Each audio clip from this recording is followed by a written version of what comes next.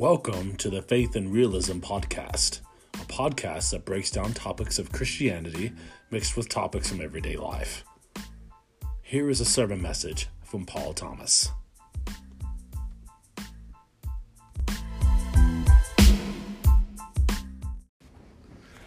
Now, before we get started, I want to be that guy in the room.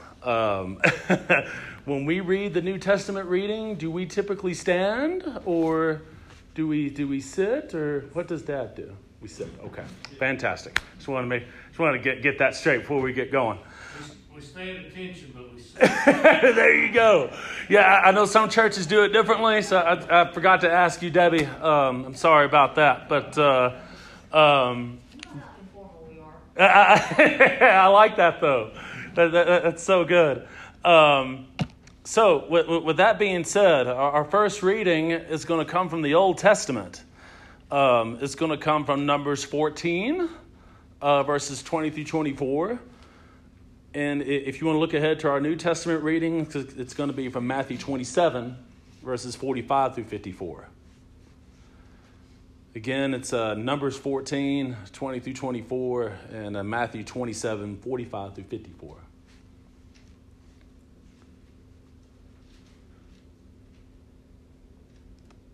Numbers 14 says, "Then the Lord said, I have pardoned according to your word. But truly as I live, and as all the earth shall be filled with the glory of the Lord, none of the men who have seen my glory and my signs that I did in Egypt and in the wilderness, and yet have put me to the test these 10 times, and have not obeyed my voice, shall see the land that I swore to give to their fathers. And none of those who despise me shall see it. But my servant Caleb, because he has a different spirit and has followed me fully, I will bring into the land into which he went, and his descendants shall possess it." New Testament reading again is from Matthew 27, verses 45 through 54. "Now from the 6th hour there was darkness over all the land until the 9th hour. And about the 9th hour, Jesus cried out with a loud voice, saying, Eli, Eli, lema sabachthani? That is, my God, why have you forsaken me? And some of the bystanders hearing it said, This man is calling Elijah. And one of them at once ran and took a sponge, filled it with sour wine, and put it on a reed, and gave it to him to drink. But the other said, Wait, let us see whether Elijah will come to save him. And Jesus cried out again with a loud voice and yielded up his spirit. And behold, the curtain of the temple was torn in two from top to bottom, and the earth shook and the rocks were split. The tombs also were opened, and many bodies of the saints who had fallen asleep were raised. And coming out of the tombs after his resurrection, they went into the holy city and appeared to many. When the centurion and those who were with him, keeping watch over Jesus, saw the earthquake and what took place, they were filled with awe and said, Truly, this man was the Son of God." Let us pray. Oh Lord, as we continue going through our service, I pray that it be not me speaking, but you speaking through me. May the words of my mouth and the meditation of my heart be acceptable in your sight, O Lord. For you alone are my strength, and our Redeemer. Amen. If you were familiar with historical or inspired by historical events that leave you inspired, what comes to your mind? For me, this can range from events such as the fight to end the slave trade by William Wilberforce in the movie Amazing Grace, the moves by a young woman named Maria in her evolving love story with Captain Von Trapp in the Nazi Germany era during one of the greatest musicals of our time. Y'all remember The Sound of Music? Good one, very good one. Both of these stories inspire the viewer to keep growing and to live a quality life. Yet what stands out to me one of the more inspiring historical events that comes to my mind is the story of Horatio Spafford. Born in Troy, New York in 1828, Spafford was the son of a New York Gazetteer author, Horatio Gates Spafford, and Elizabeth Clark Hewitt Spafford. On September 5th, 1861, he married Anna Larson of Stavanger, Norway, in Chicago. Spafford at this time became a lawyer and a senior partner in a large law firm. The Spaffords' faith is shown early as they were supporters and friends of evangelist Dwight L. Moody. Soon after, Spafford became an evangelist himself. He would often be evangelizing the word on his lunch breaks at his workplaces. With him investing in real estate north of Chicago in the spring of 1871, the upcoming October of 1871, the Great Fire of Chicago reduced the city to ash, destroying most of Spafford's investment. His marriage and his birth to their 4 daughters, and working in real estate and lawyer work, what Spafford's legacy is most known for is writing one of the most famous hymns that have been sung in this church and in churches world over, and that is the hymn, "It Is Well With My Soul." Now, we'll get back to Spafford and his family here in a bit, but the question I want to ask y'all this morning is, if God said no to either a prayer that you prayed or took away something or someone that you love, would your life still have purpose? I humbly say yes, that it would. But how do we get to the point that we know for certain that we do? Let's talk about that for a minute through a couple of principles that I think the Holy Spirit wants us to learn today, and that is knowing that you're not alone and choosing to live. Knowing you're not alone. In Matthew's gospel that we just read a few minutes ago, it explains to the reader that after Christ rose from the dead and is ready to ascend back to the Father, that he had these set of instructions for us to remember. It's actually Matthew 28:19, sorry.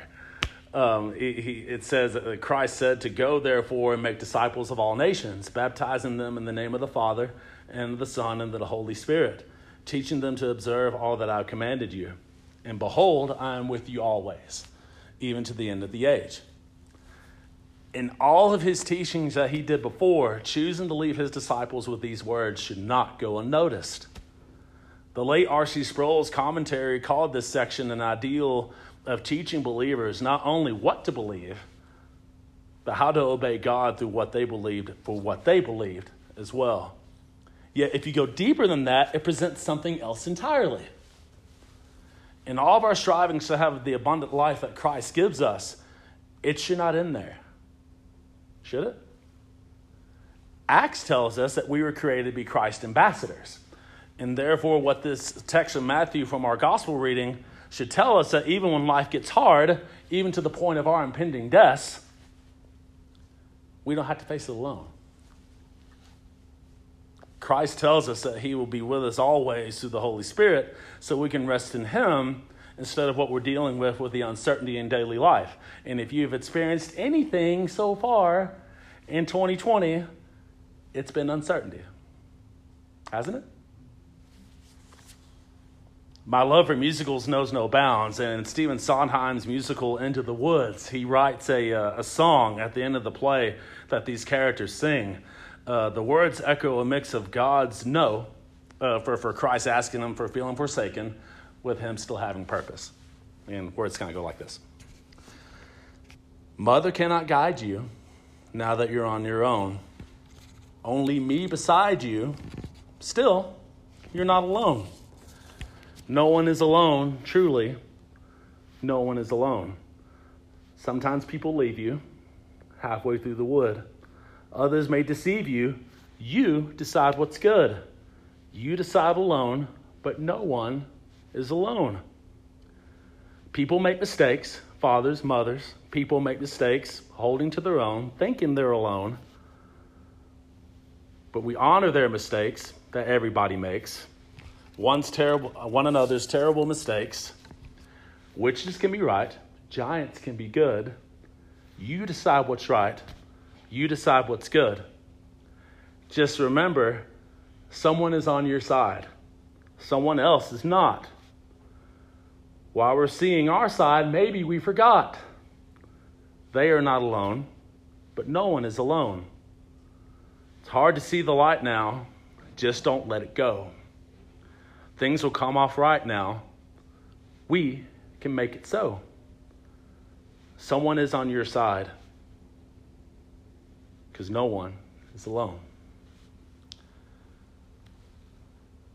We find purpose in our lives knowing that we're not alone. Choosing to live. God knows what the human condition feels like because his son endured all of what the human condition brings. Right? Hunger, thirst, the anguish of a friend passing. Jesus experienced it all, so please don't miss the significance of today's passage. The Son of God asked his Father, even if several chapters earlier in Matthew's gospel, he said, not by my will, but yours, that I go do this for mankind, why he was going through this horrific crucifixion, and God did not answer. At least, not how Jesus' human mind wanted him to. God did, however, answer us. He gives an answer to us. God's answer to Job through his rejected no's of losing his family, livelihood, and more came in God literally appearing to him in the book of Job. God's answer to us being a springing of online and technological advances to still stream or broadcast worship services during a global pandemic. Or maintaining a relationship not based by the stuff one does, but enjoying the quality of the time given to them. J.R. Tolkien, Lord of the Rings, Fellowship of the Ring, if I'm not mistaken. God's answer to us could be in a soon-to-be presidential election.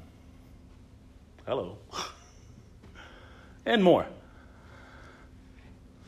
God's answer to Jesus was honoring the promise he made 1,000 years before him and before his birth by making him the one to redeem man's decision to invite sin into the world by Christ subduing it for our sake until Christ comes back again when it will be destroyed forever. God knows what we're doing down here on earth, y'all. Jesus experienced it all of what life has to give, like emotionally, physically. Yet he chose to live out the life he was living, even to his last breath.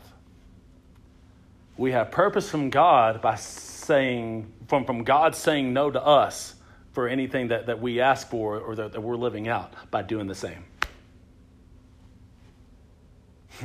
I told you we were going to get back to Horatio Spafford and his family. In 1873, following the Great Chicago Fire, the Spaffords decided to vacation in Europe to get away and refocus on themselves and kind of recharge for their future after losing a lot of their livelihood.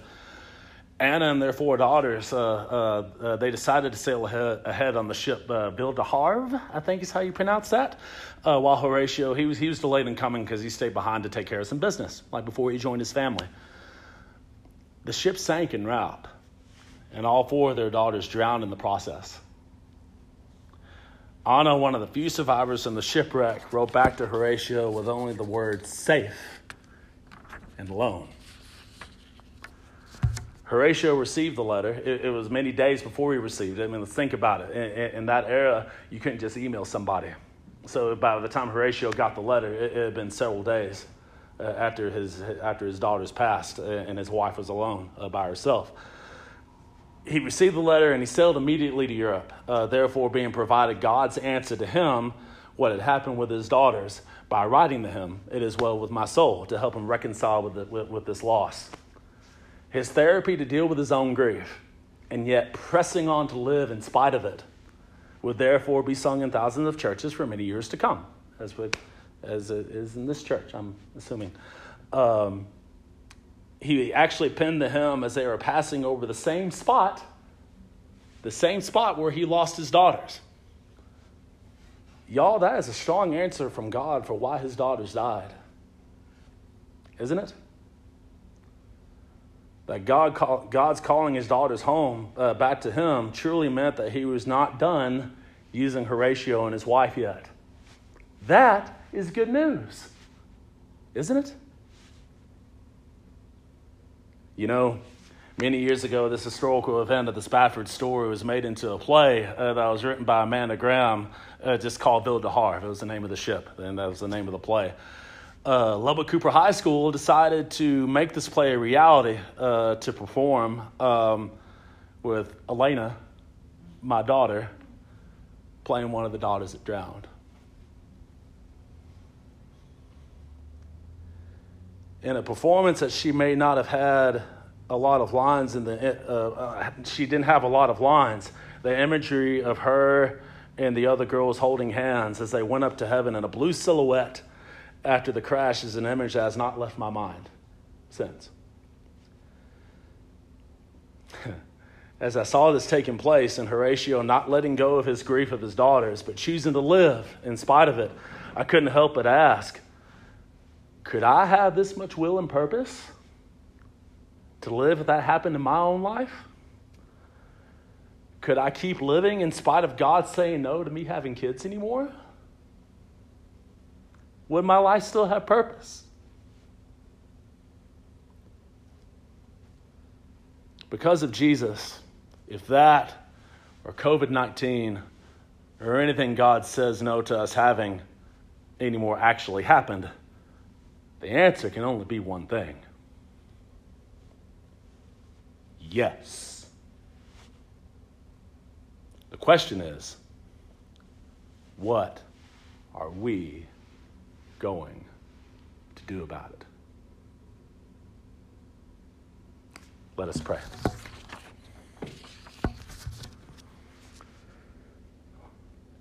Almighty God, we give you thanks for you and your might and mercy. Lord, we thank you for helping us to understand that the deepest of belief requires the strongest of wills. Inspire us as we leave this place to inspire those who need you. Inspire ourselves to follow you and to love you with all that we are, say, and do as your witnesses of your word. Even when life circumstances beg us to do otherwise, give Pastor Maddock, Dad, and Mom a safe trip home this week. Be with us all in our week ahead and continue to help us grow into your Son, Jesus Christ, in all things. As we pray out with this benediction, may the Lord bless you and keep you. May the Lord make his face shine upon you, and may he give you peace. Amen. That's all I have. You're welcome.